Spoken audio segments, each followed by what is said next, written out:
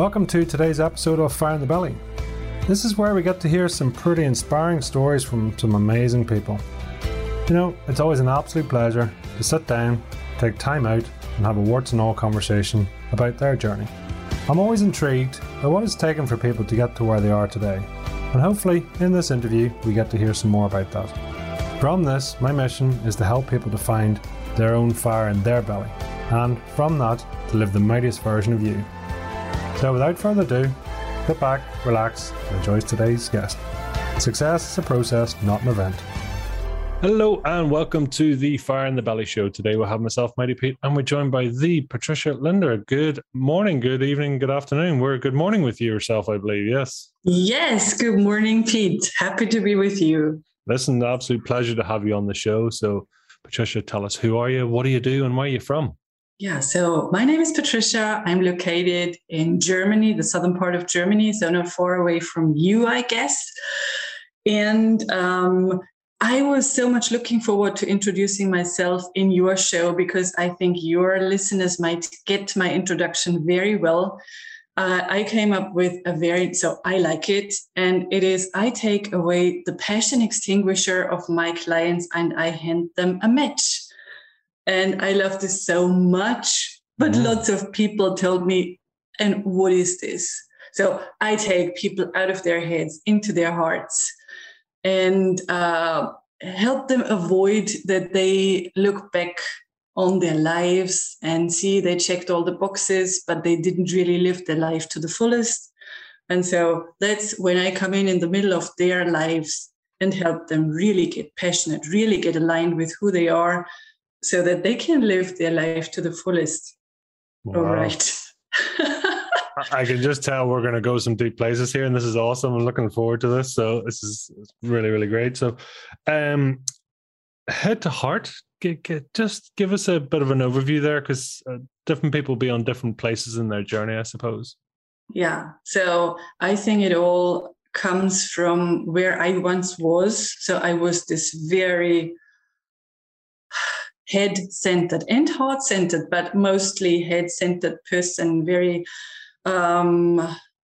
well-read, intelligent, making all my decisions with my head. And so this led me to a place where I really checked all the boxes. I had this great career, but I felt this growing void inside myself and my body showed up. And so I figured out a way, and this was not just from one day to the other, how to really include my heart again and how to get out of this thinking mode and not listen to this constant voice inside the head that is telling you false narrative, conditioned things. So it is really tapping into your body wisdom, tapping into your intuition, tapping into your desires.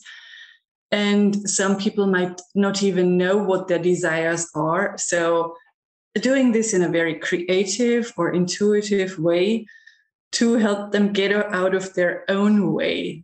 So I don't know if this answered your question, Pete. It does. Well, I mean, everyone will get something different, and that's the beautiful thing about this, you know, because we're obviously speaking to a large audience, and I find that fascinating. So just give us a bit of a snapshot in time. When did this sort of change or this adjustment from head to heart happen for you? Yeah, so very difficult question, because I think it happened much more in the past or further in the past than I realized it. So when my kids were born, this is 11 and 13 years ago. So 13 years ago, I started doing all those apprenticeships in personal development, in coaching, in spirituality, in creative development. So over the past, I think it is almost 15 years, but I was still working as a teacher and teacher's trainer, climbing the career ladder. And I tried to really do everything, be a mom, be a partner, be this very successful teacher's trainer, which is this leading position in our system. And I didn't even get that I was not fulfilled, because I really loved my job. And it was not until my body showed me. So I had a lot of pain going on in my body. And I always got up in the morning, went to my job, did things with my kids, and did these apprenticeships, probably because I knew something was wrong.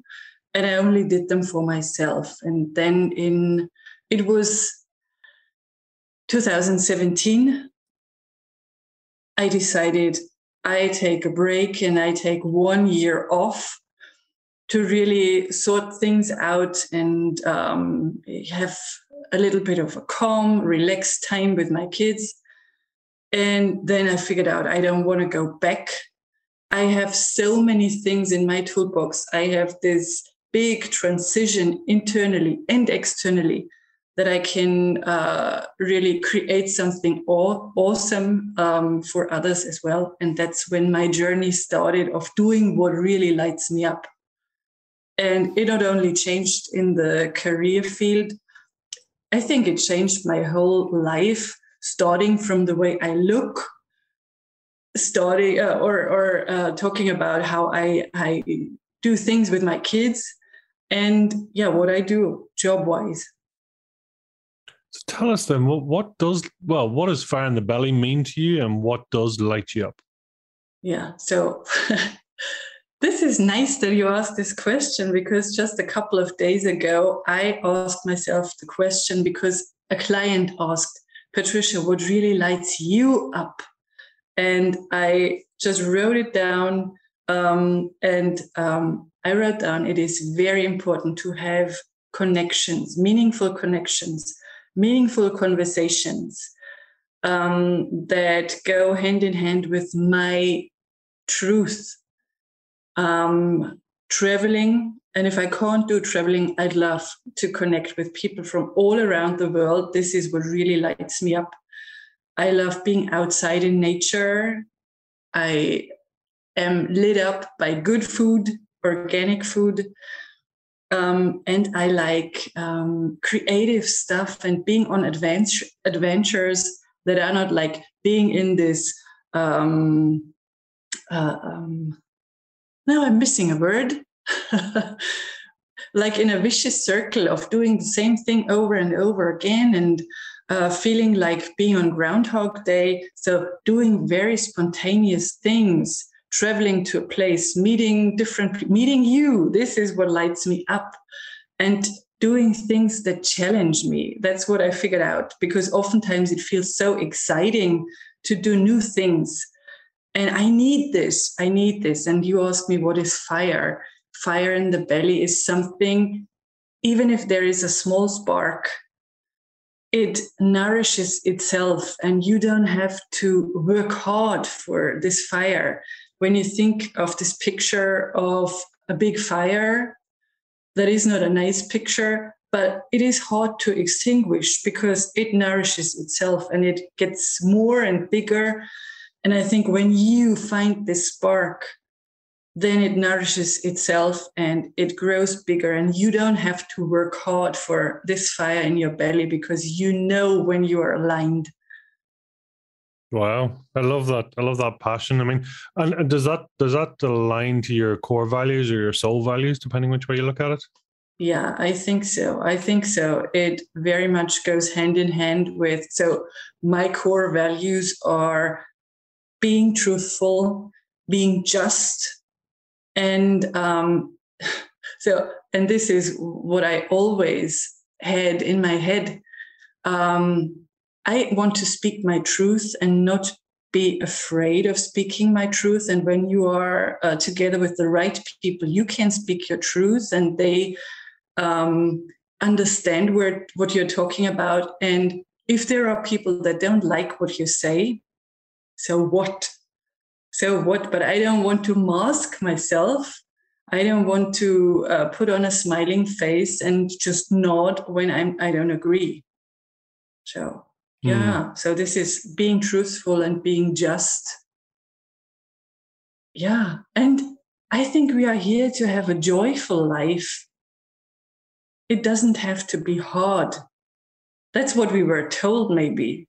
But I guess it doesn't have to be hard. And how close do you think you are to the true version of yourself? You have such great questions. I like them. So I think there is a whole lot of work in front of me because I'm not a guru, but I think I figured out quite some things, how to really face challenges or work things through, how to really tap into my inner wisdom and feel exactly in my belly, in my body, what is right for me. And also express this. But honestly, there are challenges, there are issues, I think, in everyone's life. And who doesn't tell that there are issues, I think this person is a liar. So I think I am on my way. And I think life is a journey that never has this final point. Maybe when you die, I don't know. But so I can say now this is much more the version of who I wanted to be than who I was 10 years ago. And how has that changed? Because I mean, we talked about the journey from the head to the heart, and you mentioned void there. I mean, you were successful, but you still had that itch, that sort of question mark, right? Yeah, it was so really. So I'm really honest with you. There was also the feeling of being depressed, being anxious. I had a phase where I was not able to get into a car and drive with my car because there was this panic and I didn't know where it came from. I felt like being buried alive. So I had those feelings, and this was really, really stressful and painful. And when so I had a very dear friend, and he said, Patricia, you are one of those people who want to please others. You are everybody's darling. And I strongly said, no, this is not true. I can stand up for my truth and I speak my truth. And he said, you are not. You are always pleasing others. And so in retrospective, he was so right. He was so right. I always had this feeling of people would not accept me and I need to look a certain way. I need to behave a certain way. And this put me in this golden cage. And of course, you will develop panic or having the feeling of being buried alive without really knowing why. So I didn't know why. And did you ever get to the bottom of it? Were you able to release those feelings? Yes. So maybe there are some issues, so I can't tell you for sure. But I think so. It led me back into my childhood, of course. I think this is often the case. And I always, so when I was young, I was this very nice kid. So it was really easy. If I were your daughter, so this doesn't work, but you would really have an easy life because I would really behave well and do all the things my dad, especially my dad, told me. And so there were those expectations and stories I was told. And there was also a strong religious background from my grandma. And I remember myself really living in fear because of God could punish me if I did X, Y, and Z. And so I think these core issues, the education and what I experienced at school, being told that you can't do things well and that you won't succeed in this and that. So, fun story. My English teacher told me, you will never be an excellent English speaker. You will never be able to really do this well in your life. So you are not an A student in English. And she really bullied me. And now most of the time I talk to clients or to podcasters in English, which feels pretty okay. And I think I'm making mistakes. but I guess people can understand what I say, and it is pretty good what I say concerning the language. Isn't it amazing those things that we carry with us, that sort of opinion, that judgment of somebody X time ago? Yeah. And it's there. I mean, it's almost I sometimes think that maybe not all the teachers realize the significance of their position. Does that make sense? Yeah. Yeah. So I think this is one of the reasons why I became a teacher. And I always try to do it in a different way. I oftentimes was stopped by the system because they said, you are not a psychologist, you are not their mom, you are not in this and that position, you are only a teacher. And I really wanted to get the whole picture of my students. And I guess I really wanted to change this system. That's why I wanted to become a teacher's trainer, to really get to the root cause and to educate those young teachers how to really see the child. I think this was my own story behind this effort. I wanted to change the system that kids don't have to suffer under an educational system, under a teacher that tells them wrong stories about who they are. I was going to ask that. I mean, is there a version of that story as you rescuing yourself? Trying to sort of right the wrong? Could you just ask the question in a different way? So I just think, as you were saying that when you being driven to sort of become a trainer of teachers, it's almost wanting to go back in time and to change that experience that you had. So not only is it to sort of help others, but it's also to try and it's a almost self-therapy, if you like, in some ways, maybe. Yeah. I don't know. Yeah. So you think, or you want to know if I had an experience that really hit my heart in my school time? Yeah, I was just wondering, because you were mentioned there with that teacher, whether that sort of, your English, for example. There was the English teacher. There were other teachers that told me that I'm not good at this and that. So really going very, very far back in time, when I was in my 3rd grade, there was this, I don't know the English word for it. So where you just, what is it? You just make things with your hands, or you work with tools in this subject. It could be knitting. It could be work with clay. Yeah, there's some. I mean, there was home economics was one where you'd be very practical. Yeah. I can't remember the other one. It was just technology was one where you would make stuff, circuit boards through to something in wood, all the useful stuff. So I think this was one of my experiences. We worked with clay and we had to create clowns out of clay. And I liked my clown. I really liked it. And the next lesson we met again. So 1 week later, there was this room where all the clowns, the faces, were put to dry. And then each and every child had to pick up the clown they created 1 week before. And so I can really see myself standing there in front of this cupboard and looking for my clown. And it was not there. And so everyone had his or her clown. And I stood there and there was one clown left. And so my teacher, she was a nun, and she said, "Why don't you take your clown?" And I said, "But this is not mine. This is not the clown I created."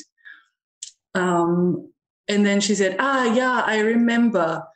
You did this ugly version, and so I created it anew, and so I destroyed your version. And so this is one of the very early stories that I experienced. And this makes really my heart break for all the kids that experience something similar. And there are many other stories concerning, because I'm a strong speaker of a dialect in German as I live in the south. And I was really being, do you say ridiculed? Ridiculed. Mm-hmm. Ridiculed, yeah. And I got very big disadvantages because of me speaking Bavarian. So really being laughed at, even by teachers. So, but we live in the South, and I think it is okay to have a dialect. And yeah, I could tell numerous stories about what happened. And so even outside of school, when I see injustices happen, then I think I have this strong connection to my own experience. And I want all the kids to thrive, and that they don't have to work hard on the false narrative and get rid of the conditioning they once adapted. What's your earliest memory? Excuse me? Your earliest memory? The earliest memory? My own. So going back into really very early years. This is a bit of vulnerability, but I'm not happy, but I'm ready to share. So earliest memory was not being, so this was about 3-ish or something. Not being allowed to go outside when my dad wanted to put the lights on the Christmas tree. So we had sort of a Christmas tree, so a real tree in the garden, a very small one. And as I told you, I was this very easygoing child, and my mom was not there. And he said, I can't go out because he will be disturbed by me being out there playing around. I don't understand this even now. And so this was one time that I tried to speak up, and he was outside, and I always knocked at the window. And I knocked at the window, and I really got on his nerves. Because I wanted to be outside in the snow and not alone inside the house. And yeah, so then he came back, and I was really happy because I thought, now I'm going to be allowed to go outside. And he really, so this is one time I remember that I was really hit by my dad because of getting on his nerves. And as I was this little child, I fell back and I fell through a glass door. And I didn't hurt myself, fortunately. But this was one of the early memories that I think about me being conditioned to really behave and to really, do you say adjust to what people want me to do? And not to speak up and not to knock on the window. And so I think this is, so my dad was more or less, he was a very nice person, but this time he was not. And this showed me, you need to behave. Do you think that could be connected to the pleaser gene? I think they're one and the same? Yes, exactly. So the conversation is very therapeutical. Yeah, and I worked on this. Because I figured out that so my whole development, also being this, and you really, Pete,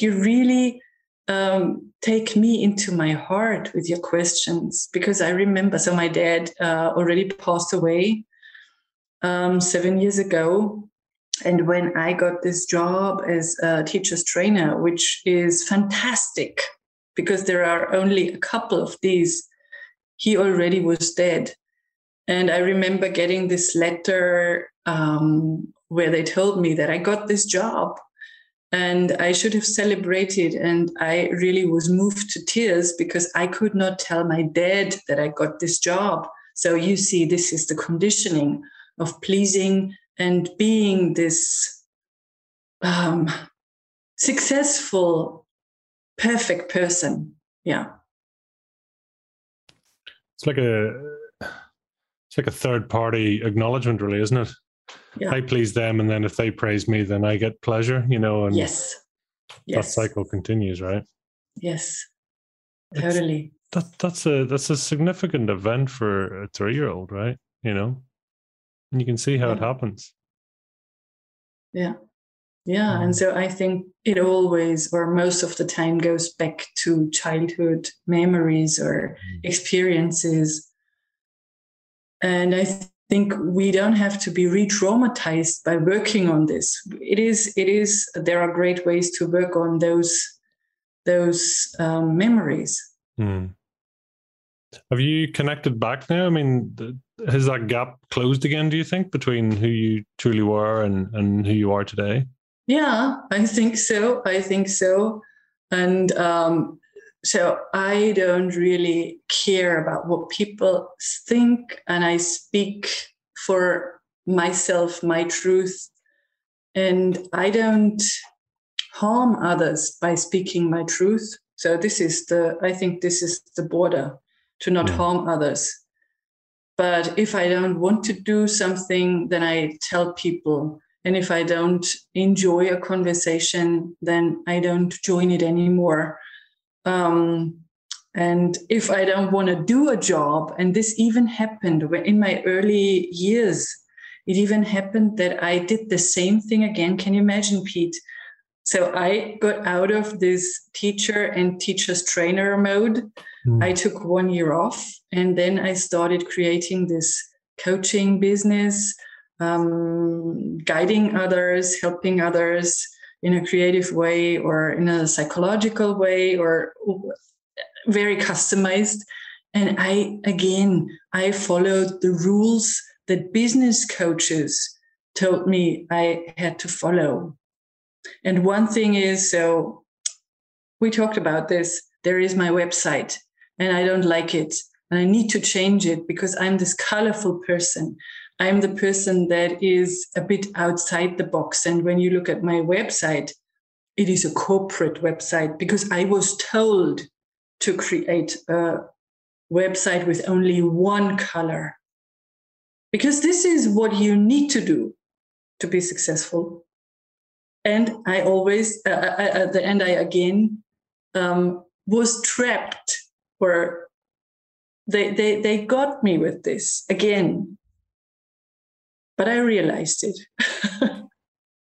What color does your heart see the website will be? Colorful, like a rainbow. Yeah. So I am colorful. You can, when you look at my earrings, they're colorful. I most of the time wear colorful clothes. I even colored my hair in purple and pink a couple of years ago. So I like colors. And I don't want to show up like this corporate person that I can be. I can be the person in a suit with high heels, but I want to be the person being outside in nature, maybe barefoot, and being colorful. Why is that important? What does being colorful do? So colorful is for me, it's like a symbol for living all your soul colors, being the smart, being the vulnerable, being the professional, being this and that piece of who you are. So I think there is not just a red, green, and yellow that you can express, but I think you have the whole color palette inside yourself and you need to discover it. So you can't say, that's the way I am. I think there is much more. And that's why I love the whole color palette, because it is an expression of all the facets that live inside of me. Wow. And do you think people get that in you? Do they get you? I guess so, because I talked to my former boss a couple of weeks ago, and she is a very corporate person. And I showed her my website that I have been running for, I think, almost a year. And she is someone who really admires my work. And she says, I always get so many impulses and clarity and guidance from when we talk privately. And then she said, oh, yeah, your website is great, but that's not you, Patricia. You are this daring, colorful person. You are more someone that is in her soul and in her heart. And the other one is just made by someone that thought about how to intelligently create a website. Yeah, and so I think so. We are not close friends. And this was sort of a compliment, hearing this from her side. And yeah, that she sees me that way, even though she's not a close friend. What's your base color? My base color. Your favorite? My favorite color is green. The symbol in the background. So for any listeners, the chair that you're sitting on, I would sort of call a sea green blue, maybe sea green. Yeah. The symbol on the wall is green, and I think the bottom of your earrings are like a sea green as well. Yes, they are. So you're beautifully synchronized. Yeah. Well. True. I love it. Where do we see the best of you? Where do you really come out and shine? This new sort of superior version of you, if you like. Okay, so you could see the best version of me if we went on journey together, a real journey. If I invited you on a retreat, for example, because this is something that really, really lives inside of me, being the tour guide, being the travel guide for people, because this is what I confidently can say. With me, people will never, ever get lost. And you could take this literally, or you can take this as a symbol. And so you could really see me thrive when taking you on a journey. And I can promise you that I can guide you to the most amazing places, that you will get an experience that is far from the touristic experience. And because this makes my heart sing, thinking about guiding a journey. And as at the moment, we are not able to do all the travel stuff. I think it is also possible to take people on an experience, on a journey, on a transformational journey to their soul colors, and helping them that they don't get lost, making it a beautiful experience to discover all the hidden parts, and to be so astonished that they have those places inside themselves. So this is really on journeys, really on trips out there in the world, and inner journeys. So I think I have an eye for the invisible or the unknown. That's okay. Break that down for me. You have an eye for the invisible or the unknown.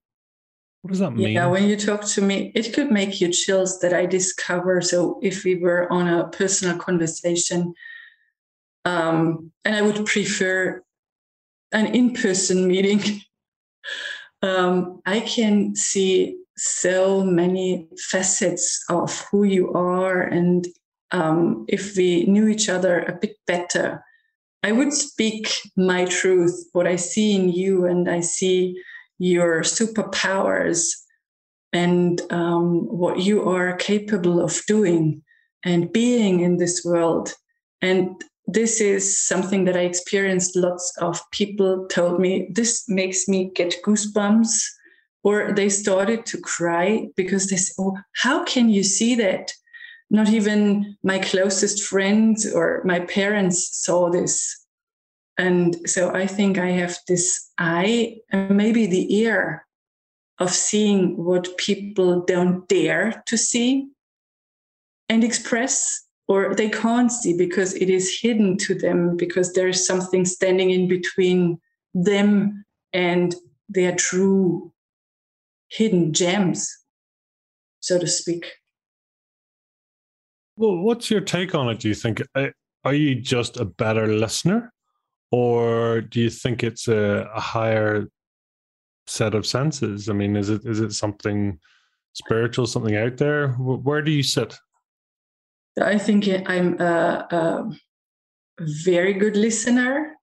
And it's not only listening with my ears, it is listening with the whole body, and also looking into, I don't know, this sounds like woo-hoo, looking into what people say. It is seeing the eyes, seeing the facial expression, listening to the voice, the tone, the sound, the movements, and also having this feeling. So, and I have those open senses that goes into spirituality to, I think, see more. I wouldn't call myself like woo-hoo, that's what I said, but I love including spiritual guidance as well. When you were saying, and you almost see those, and I didn't quite catch your word, but I mean, you see things in other people. And that's through their language. Do you physically see anything, or is it really just your intuition says there's something more here? There's something, they have something to give, or there's an incongruency or an integrity issue or something. Yeah. Can you describe that if you can? Yeah. So it depends on what I do. So if we just have a conversation, I can't see pictures. I don't get pictures, but I get this feeling. And when I listen to what you say or what you want or what your challenges are, I have those feelings inside my body that show me more, and that make me speak about things that help clients take a next tangible step into the right direction. But if someone wants me to do a reading or a healing session, which is very spiritual, then I do it with closed eyes, and then I can see. Then my best sense is this seeing inside of my eyes, and I really get pictures. I don't just feel it, but I really get pictures.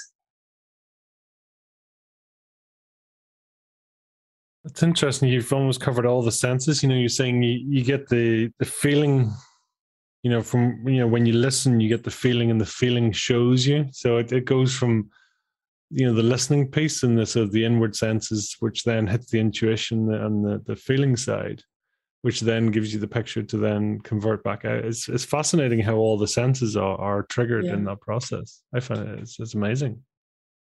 It is. And I think I want to add to this that everyone has this capability.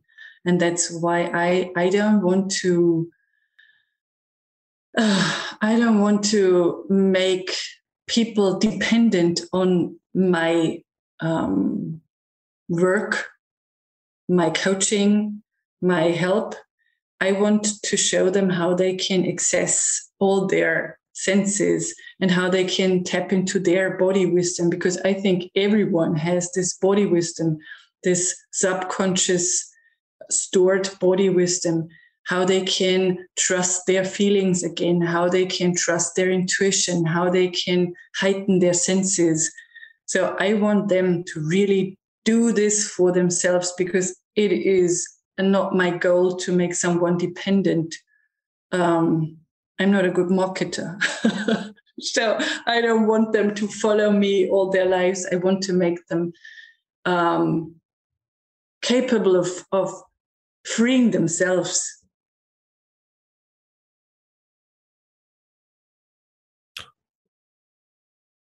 What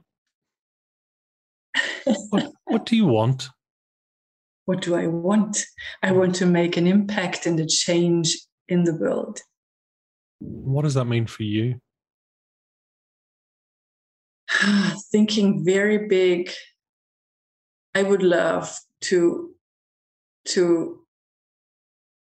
and I don't want to say help, but it is sort of help everyone see their true power, their true passion, their authenticity, so that they dare live who they are without being ashamed, without being afraid, without being or feeling guilty.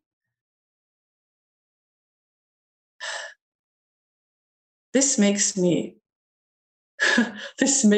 breathe very hard. So it would be freeing everyone. So this would be a big goal, freeing the whole globe from this need to please, to follow, to adjust, to dim the light. I want them to thrive, bloom. Are you free to be? I guess so. I don't know. I know there are things that get in our way. I have these discussions all the time because it is like being this idealist and thinking of this better world.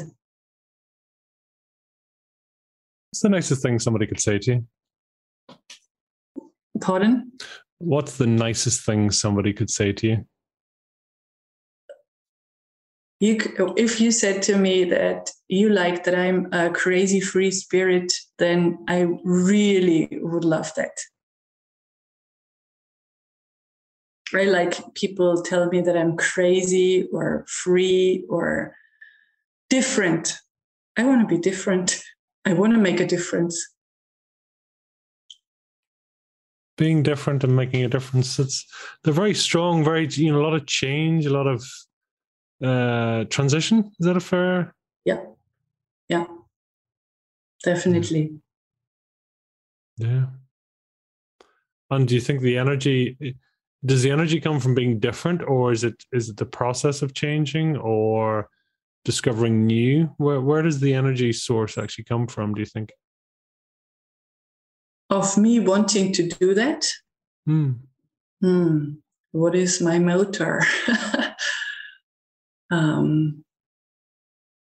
This is a very interesting. So I want to really contemplate on this question.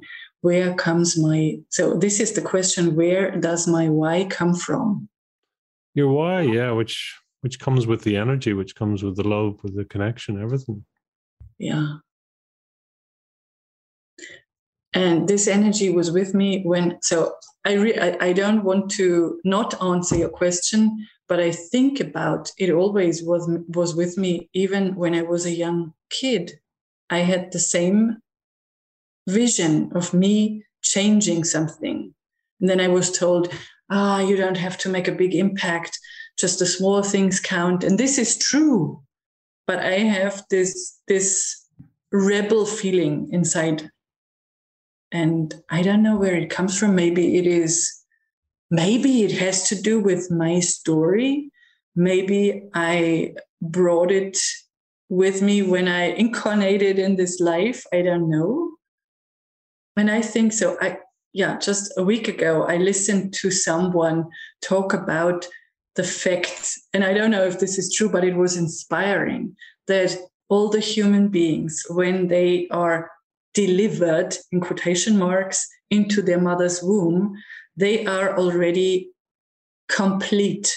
They are put together, like when you think of your cell phone, it is, there are so many options you could do with your cell phone.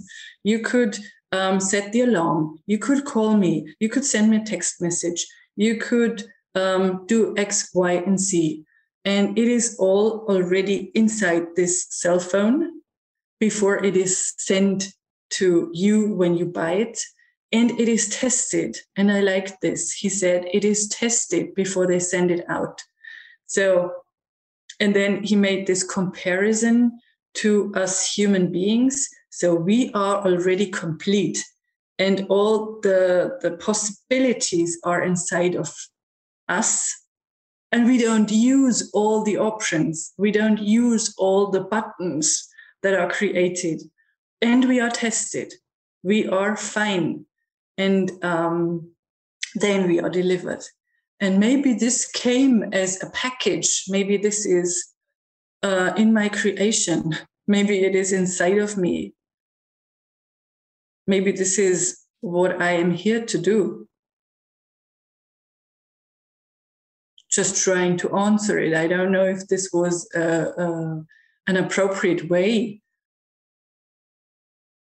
But definitely this will make me think more about this question today or tomorrow. Have you been here before, do you think?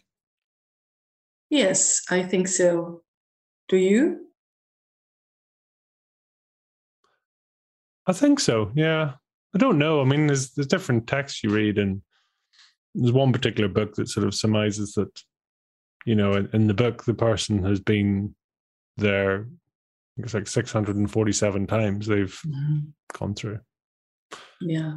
Which I find enlightening, because a lot of people sort of say, oh, have I been here once or twice before? It's like 647 is a lot. It's a lot of, yeah.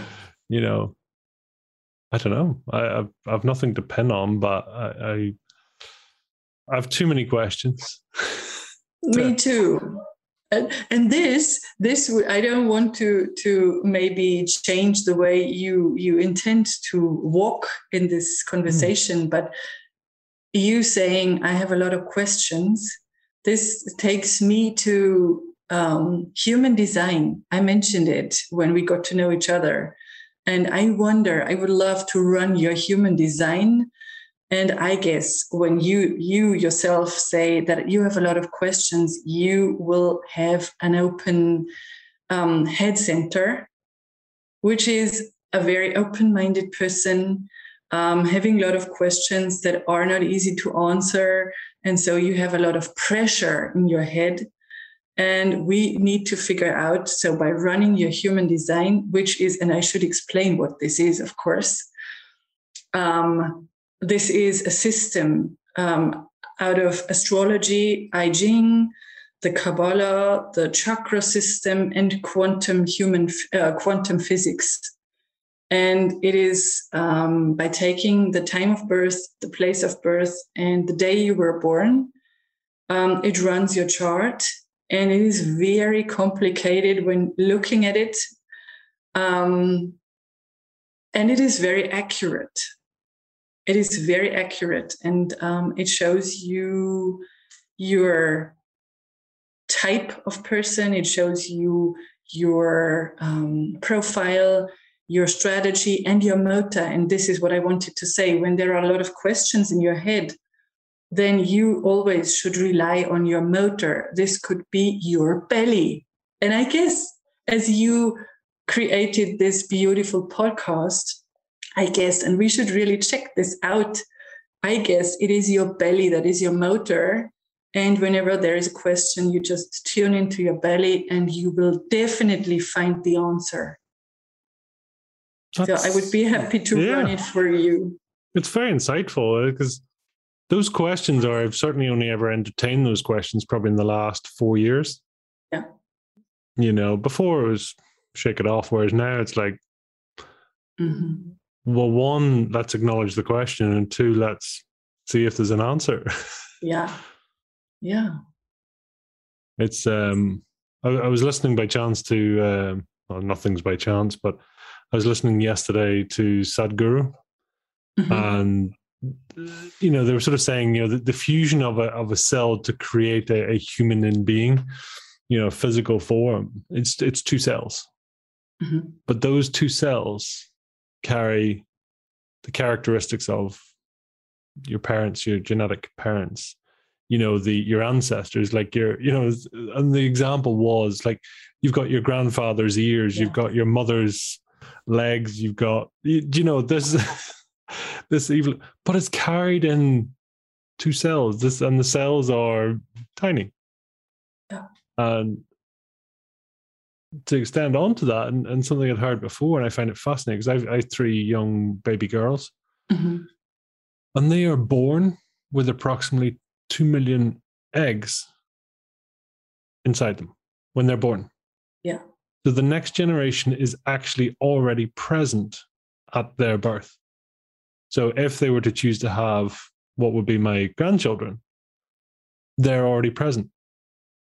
And this is where my mind just goes, that's something else, right? And you mentioned about pressing that button. It's like, it's the realization of that for me. It's like the acres of diamonds are within. The seeds are already there. Whether they become something, obviously we don't have 2 million children.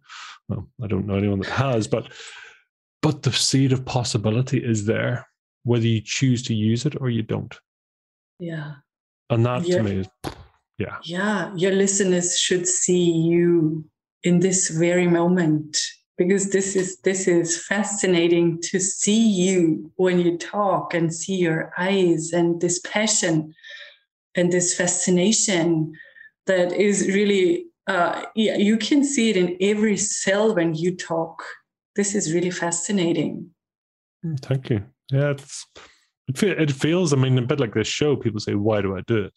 Yeah. But to me, it's a guilty pleasure. You get to hear about people's passions. You get to see that energy. You get to see, because a lot of this happened years ago. I was speaking to an engineer, a particularly boring engineer, and it was so boring, people would avoid him in the nicest way. But actually, by chance, I had a meeting with him, and I was sort of, we got to share a lift together. And the conversation came up that it was the weekend, and I asked the question, as people do, just doing anything nice for the weekend. And he then shared his hobby, his language, his tone, his body language, his inflection, everything completely changed when he talked about his passion. Completely. Mm-hmm. To the point we continued the conversation once we'd arrived to go out of the building. That conversation continued for a good 15, 20 minutes, and I would have quite happily stayed to talk to him. This incredibly boring engineer had suddenly become fascinating because of his passion. And a bit like yourself, that's why I find it in, your journey from your head to your heart, I think is, and you said, previously thinking everything was okay. And yet now in retrospect, you look back at that sort of 10,000 foot view and you go, actually, do you know what? The writing was on the wall. I just didn't realize. Yeah. Yeah, totally. Do you think that's quite common for humans? I think so. I think a large percentage of people don't realize that they are. So they say, that's the way it is. That's life. This is not like throwing a coin to a jukebox and you get what you want. You have to make compromises. And I think that's what people say. You can have it all. And I should be, and this is what oftentimes came up for me. I had this amazing job. I had, amazing money that I got out of this job, a house, 2 kids, a husband, 3 cats. So 2 cars. I should be happy. And I should not want something different. And this made me feel guilty. Others would envy me because of having this job, having this life. They earn less. They have issues in their family or with their health. And I always thought I should be happy and content, and not want more. And it really, really made me feel guilty. So and this is something, when I talk to you, this is really therapeutical. I remember my dad say, you should be like satisfied with what you have, not wanting more. And then you just stay in this, it is a comfort zone. Maybe it is the known. And we deal pretty well with what we know. And there is this fear of getting to know something that is this more. And maybe we are afraid of the power we have. I don't know, or the potential, or leaving friends behind when we live our potential, or I don't know. So I think it is fear-based that we stay in this zone where we are. Fundamentally, do you find that you're pain motivated or pleasure motivated?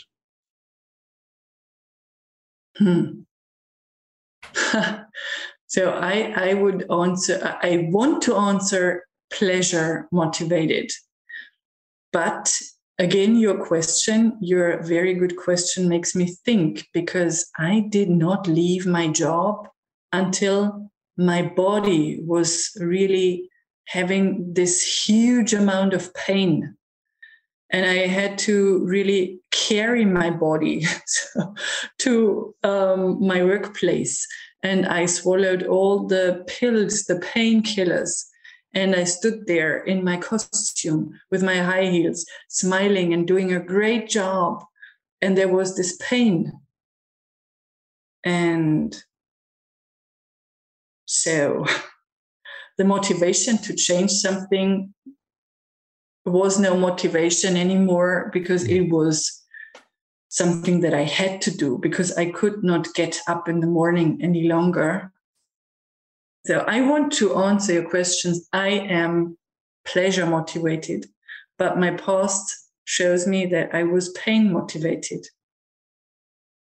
And what I oftentimes come across is people that want to change and have a lot of pain, so body or psychological pain, and then they don't really want to change it because their pain keeps them alive. They have to talk about something, or they can't talk about their pain and their issues.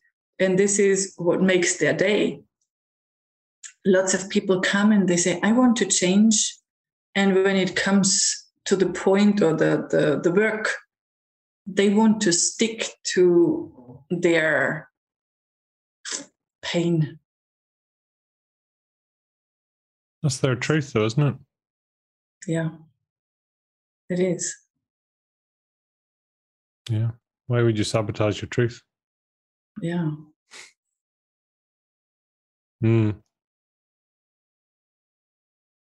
It's to have the strength to review that. And I suppose, reflecting back on that sort of 13 years ago, and that itch, and how many people are in that situation? I should be so grateful.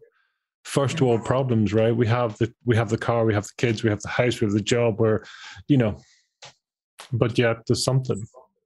Mm-hmm. You're just having a bad week, a bad month, a bad year, stress, anxiety, whatever. But having the strength to actually, look into it. And I have a fear that there's a huge percentage of this human population just bury it. Yeah. Yeah. And doesn't want to look at it, because it is not easy to face the truth at the very first moment.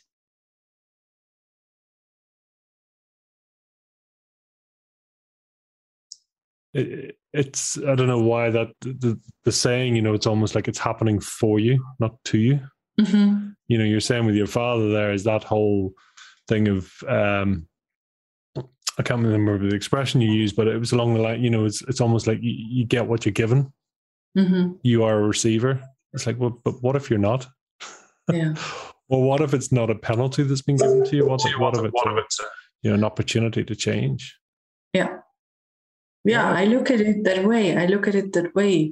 That everything makes sense when you look back at the whole life. It makes sense. You couldn't see it when it happened to you, but looking back, it is like it happened for me, because I would not have developed this and that. I would not have taken part in this apprenticeship and changed this and that.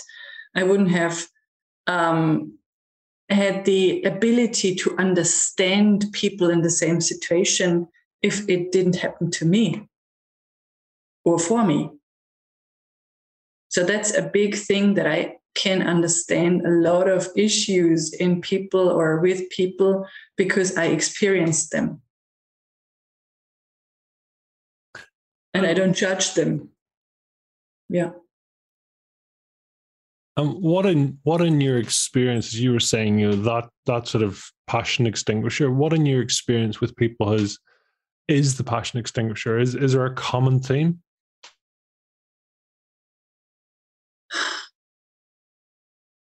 I think it is, the passion extinguisher is conditioning through educators, parents, and society. I think it is conditioning. And when conditioning really is, so there is lots of conditioning in lots of different ways. And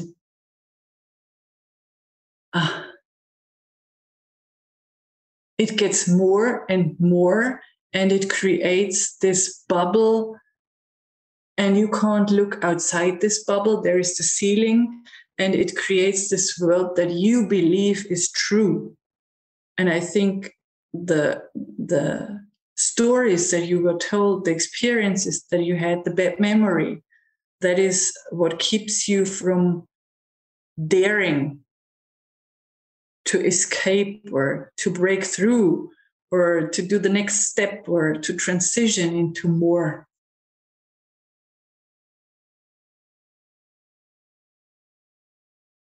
Do you like yourself? Do you love yourself? Yeah. Yes, I do. Yes, I do. Big smile. Big smile when you said that. Yes. But it wasn't like that. Maybe your kids may not see it because obviously that evolution process has happened with them. But do people around you notice a change of you're saying you've obviously physically, you've changed in hair colors and things like that. Is it noticeable? Yeah, I think so. And even my kids, this brings me to another quick story. My daughter, and this is a couple of years ago, this was exactly the time when I took this year off in 2017. And this was just a couple of months out of work. And my daughter, she said to me, "Mom, my ears ache."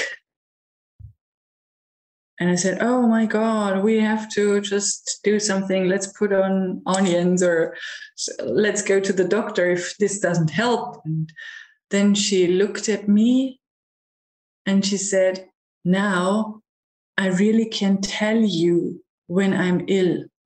And I was like, you could do this all your life because I'm here. I'm this nice person. I'm your mom. I'm always here for you. And she said, "Yeah, I know, but you always got so angry when I was sick or ill before you left your job." And I said, "I never, ever, I swear, I never, ever got angry with you. You when you're suffering, I don't get angry with you." And then she said, yeah, I know it is not angry, but it looked like angry because you ran around panicking. What can I do with my kids? I have to go to work. I have to be there in time. I don't know where to take you. I don't know what to do.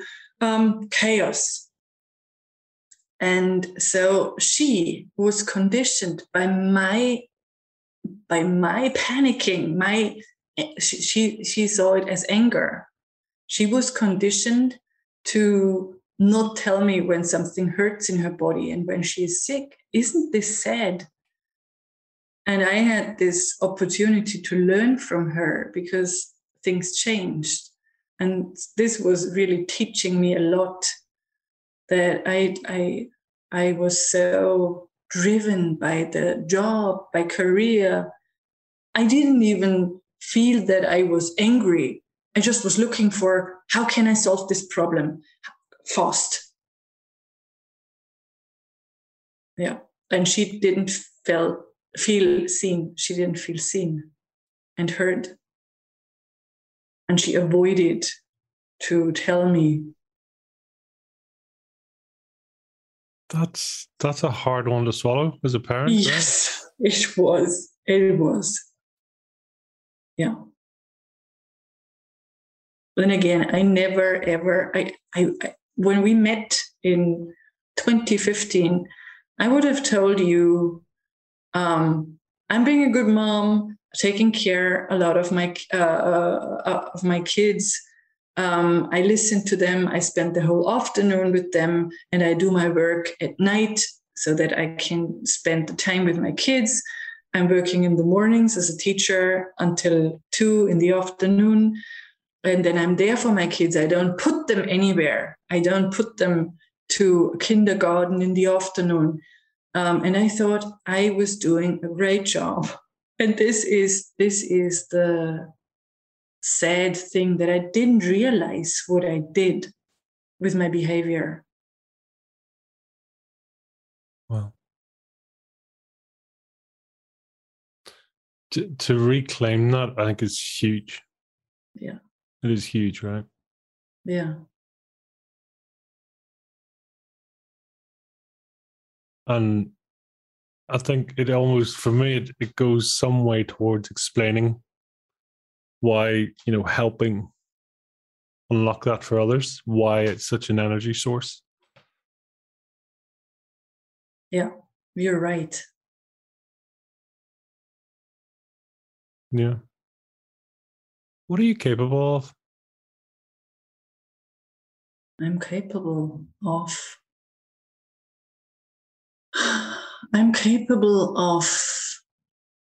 painting colorful pictures, soulful pictures. I don't know if this was the direction you wanted me to answer. I'm capable of feeling great when doing improv theater. This is all that I added to my life. So I didn't do that before the transition. And I'm capable of being silent as well. I love talking, but I'm capable of being silent and listening to myself. And this is oftentimes very insightful, just to sit and look outside the window and look at a tree and just be in silence without any rush. Are you nice to yourself? I think so. And this again makes me think of past times when I was not really nice to myself. And I think so, yeah. It's very strong. A number of, myself included, I had an inner voice, an inner dialogue that was very harsh. Mm-hmm. Yeah. Whether it's my voice or an inherited voice, right? Because we pick it up from the teacher, the parent, the next door neighbor, whoever, right? Or a version of all that. What did this voice say, for example? In my book, I talk about almost like it's the me, myself, and I. So me would be having this conversation with you, Wow. and that's fine. Except I had myself and I back here, the sort of the good and the bad, if you like, the sort of the good angel and the devil throwing rocks at each other. It's like, one would be saying, well, that's not true, or you're not a nice person, or do you remember that time that you failed, or this didn't happen, or all these things. And then the other side, it's sort of almost the peacekeeper going, listen, it's okay. He's doing really well. And he's trying.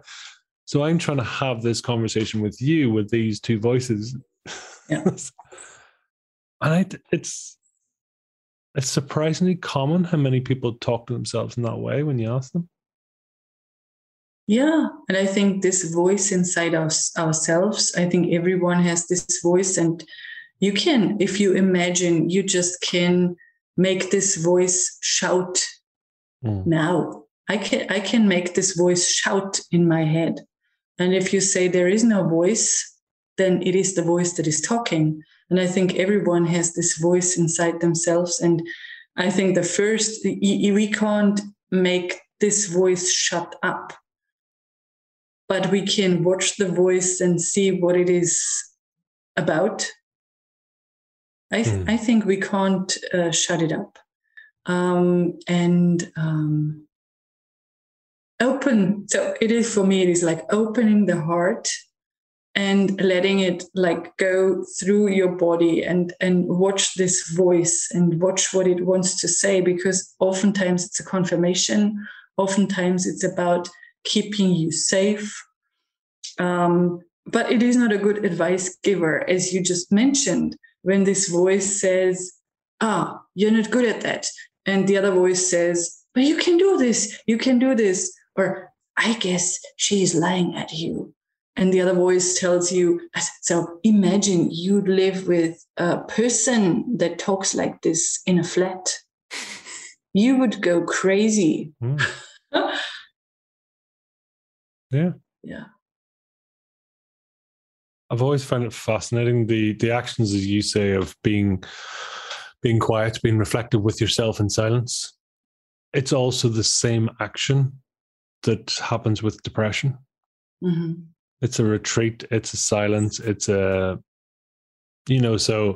one is incredibly powerful positively and one is incredibly powerful negatively. Well, potentially negatively.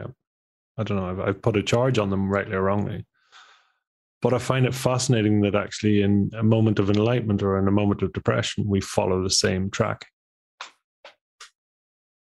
Yeah. And this makes me think of a client of mine. She suffered from severe depression. And so this is like a coincidence. She talked about hearing these two sides. And she had, so this is a couple of years ago, she had pictures for these voices. And they seemingly tried to rip her into pieces. That's what she felt. She said that the one voice, and she had a picture, I don't know what it was. And the other one was pulling her to that side. And it felt like really being ripped into pieces. And then we worked on this. And finally, she figured out that they are not pulling, but that they are feeding her with information. And she just needed to figure out what about these two voices. So there was no pulling anymore, but she saw, I don't need to eat everything they are just giving me. And I don't need to be fed by this voice. And there was this happiness coming through, that she realized that she is not the victim, that she is torn into pieces, but she can refuse to eat what the voices want to tell her. This is just what I don't know. This is just what I remembered when you talked about the depression thing. Is it fascinating when you split the fact from the story? Mm-hmm. Yeah. And how it's totally sort of overweight on one side. And, as you're saying, that a certain event happened. And then the consequence, it's because that happened, which means I am, which is therefore because of, and therefore, and I must, and then he did and she did. And this whole spiraling, as you say, that story set. And next thing you know, you've been left in your own head with your own voice, and you've made up this series of stories. Tentatively, there's the smallest minutiae of truth in it, but yet it's sort of got out of hand. Yeah. And speaking of your book, what is it called? Because I really want to get a copy. Yeah, so it's the Be Heard to Be Rich, Listen to Your Inner Genius. Yeah. What a beautiful title.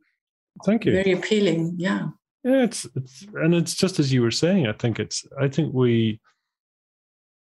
people are using and telling us all the time, as you say, that active listening.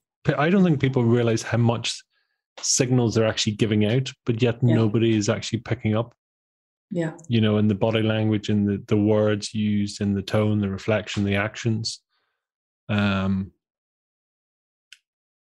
But I think you got to come to a point in your life, as you did, that point when you got to go, right, this is hard, but we're going to walk away from what is sensible, normal, luxurious, all the rest, and actually throw the chips on the table and say, I just feel called to do this.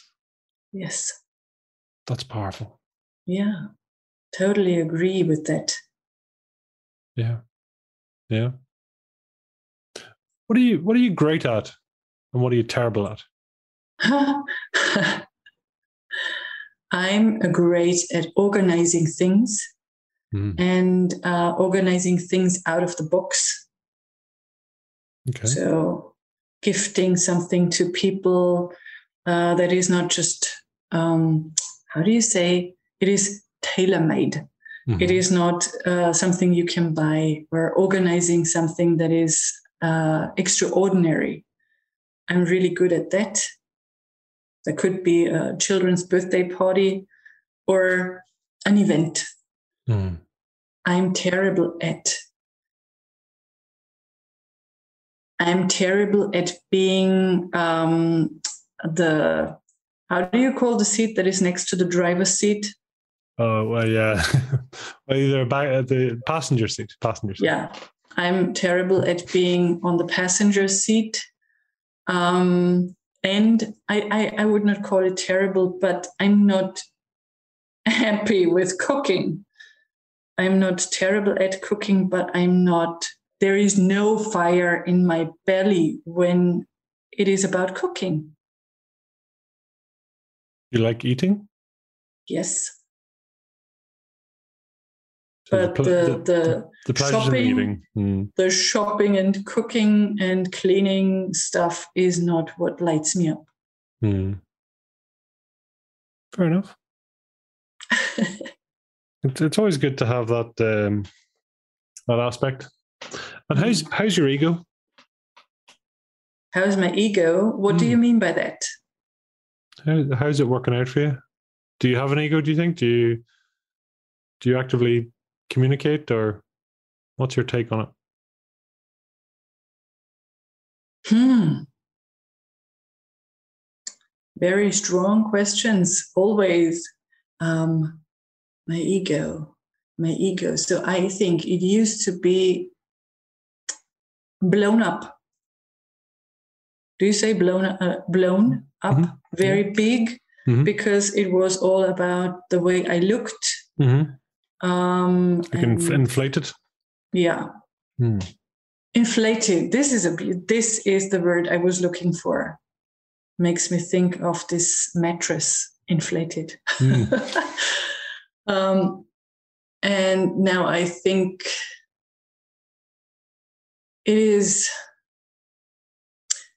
There are situations when the ego comes up, maybe having arguments and the ego comes up. but it is not anymore that big or that inflated or that leading. It is not the leader anymore. So what do I have? What do I do? What do I get? What do I succeed in? No, it is always about, so how can I serve? What can I change? Who can I help with what I do? What could I contribute to something? It is more of that. But I think ego is existent still when I'm angry. Makes sense. Does make sense. Yeah. It's a survival aspect. Yeah. And what are you really proud of? I'm proud of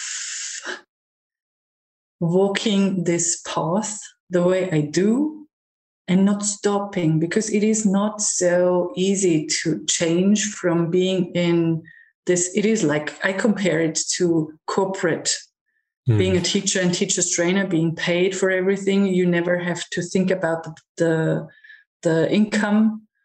You never have to ask for money. So I'm proud of really having been learning a lot about business, having done all the apprenticeships, putting this together to a bigger picture. And again, only in retrospective, I can see this when I talk to fellow teachers and I talk about being on a podcast. They just look at me with big eyes and they say, what do? You are on podcasts. Tell me more about this. I don't know. How does this work? When I talk about Zoom breakout rooms, when I talk about how to build a website, I couldn't do that before. So I'm really proud of being this multitasking and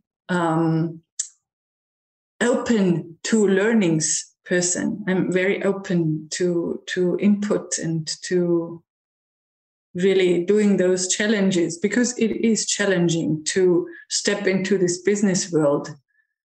And I didn't quit. So I'm very proud of that.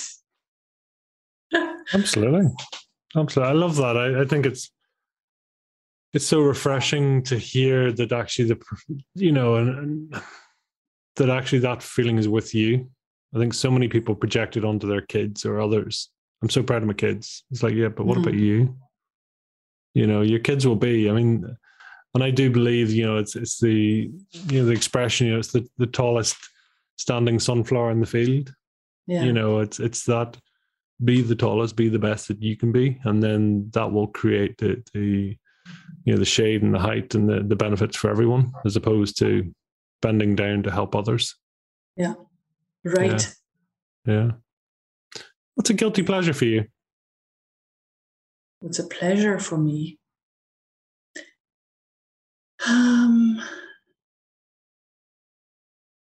Celebrating with a couple of female friends, like those Celtic feasts, festivals. For example, the summer solstice. Is it solstice? Mm-hmm. Yeah. And being together in a small circle, this is a big pleasure for me, being in nature until past midnight, and having good food again, and doing meditations and being amongst like-minded people. And I forget about time. I really forget about time when I am in this women's circles. Are you particularly magnetized to female energy? This is fantastic. So I used to surround myself with men all the time because it was easier to talk to them. They are not like, I didn't like the feminine. And this again happened when I stepped outside of my career. And I was told, so these are two women, especially two women that are very grounded and very feminine. And they told me that they didn't dare talk to me and invite me to their celebrations because I was this tough lady. That's what they told me. So this is a couple of years ago. And so I am really attracted to being this grounded, feminine, soft version that I can be. And last time we created this, how do you call it? Like a circle of flowers for a crown. Like a headrest or a crown, yeah. Yeah. So that's not my zone of genius. I'm not very good in doing things like this. But it was really, I was in this flow, and we danced and we celebrated. And so, yes, I love including this feminine side and living this feminine side. And I like wearing dresses. I'm curious because, I mean, some people would connect the conscious mind, the conscious mind to masculinity, and the subconscious mind to femininity. And I'm curious, even then, connecting, I suppose, your head and your heart, if your head is the conscious mind and then your heart is the subconscious mind. I don't know. Does that resonate at all? I don't want to say that this is like black and white, because this would mean you as a man, you might have more of this maybe masculine energy, and you might be more in your head. But I guess there are lots of men who have this feminine aspect of being in their hearts. So maybe, yes, it is the receiving part, the soft part, the giving, nourishing, motherly-like energy. This is the feminine part. The creative part. And I think we need to live both of the aspects. Also the masculine part, the going out there and getting it and earning the money and being straightforward, maybe being assertive in some way. So I think we need to have them both. And I think it is like yin and yang. We need to have this combination of both factors. But I would not say that women are feminine and men are masculine. I think each and every person, no matter if man or woman, they have both aspects inside themselves. Yeah, I don't think there's although the wording is similar or the same, it's a completely different. Yeah. One is a gender, not. Yeah. Yeah. It is what it is, but the other is. It's always curious to see in how that sort of transformation, being heart led, being head led, and things like that. It's just fascinating. Yeah. I take my hat off to you. What for decompression then, for relaxing? Where's your leisure and pleasure? Is that with your ladies? And this is going for a walk in the woods. I like going for a walk. This is what really relaxes me. Or painting. Painting is sort of relaxing for me. Well, do you display your art at all? Do you? Excuse me? Do you display your art, your paintings?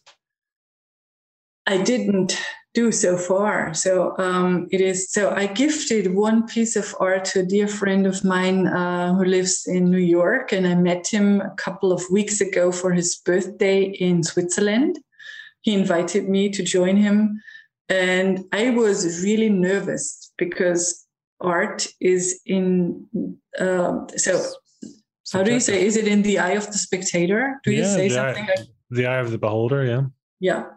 And so I created this. So my art is soulful, and his name includes the word rose. So there is rose in his name.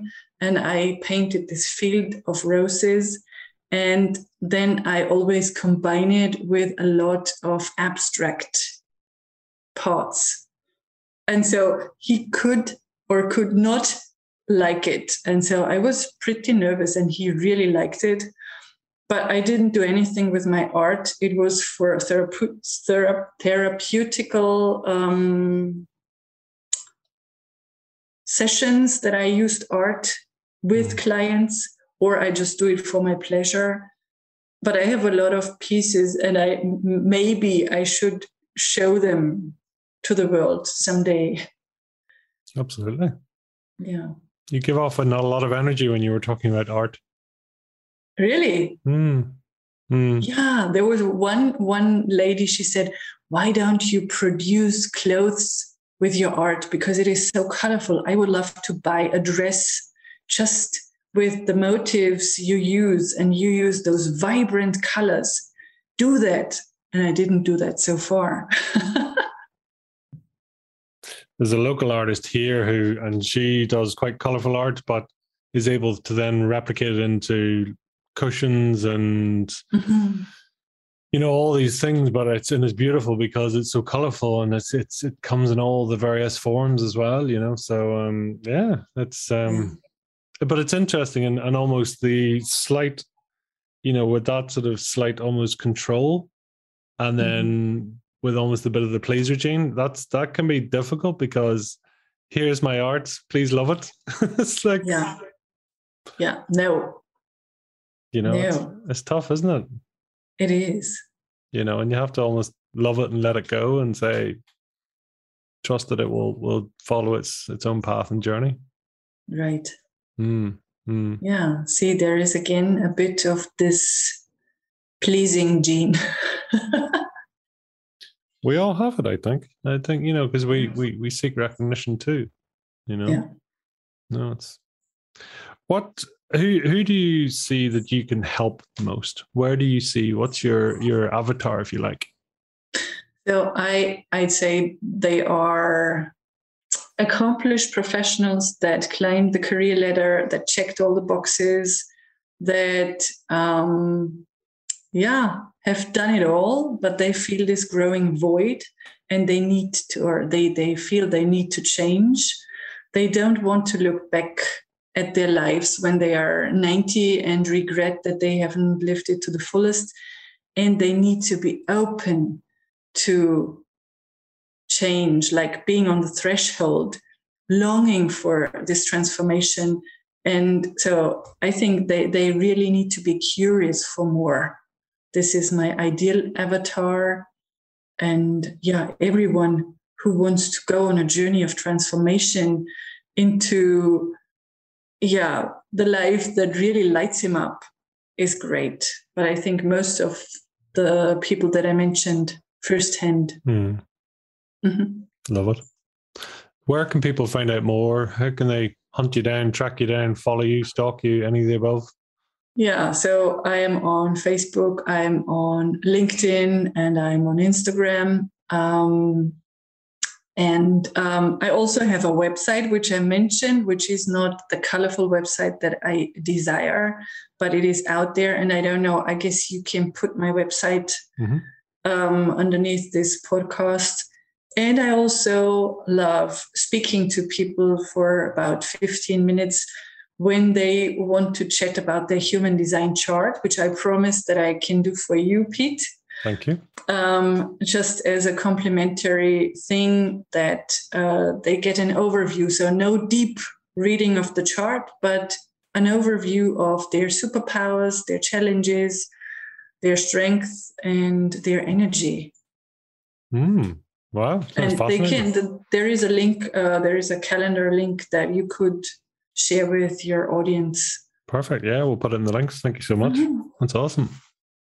So if you were to try and describe your fire in the belly in 1 or 2 words, what would they be? Follow your heart. Love it. Is there a final message you'd like to leave with people? yeah, there is always this more, and there is always a way.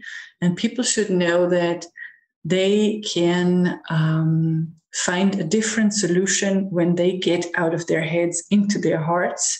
Because I think it was Einstein that said you can't solve a problem with the same mind that created it. I think it was Einstein. And I think this is totally what I want to share.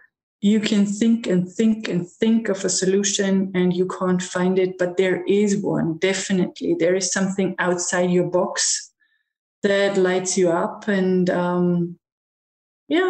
I can hand you this match to light your world up. Love it. Love it. Listen, Patricia, thank you so much. I have a funny feeling we could talk all day, but listen, I really appreciate you being open, I think honest and really sharing about your journey and your expertise. I love it, so listen, I thank you for coming on. I appreciate you. Thank you, Pete, for having me. It was such a pleasure to talk to you and to get those therapeutical questions that I really, really loved. It was really nice. Thank you for having me. Thank you. Well, that was another great episode of Fire in the Belly. This really wouldn't be possible without our great guests taking the time to share their personal journeys. And boy, sometimes it is personal. It's an absolute pleasure to have that, and then to hear the journeys that people have been on. We've loads more episodes coming up soon, and it's always a pleasure to have guests on. If you do happen to know anyone with true fire in their belly, please reach out to us so we can share their journey, lessons and successes. So, all that's left to say is have a great day, live with fire in your belly, and be the mightiest version of you.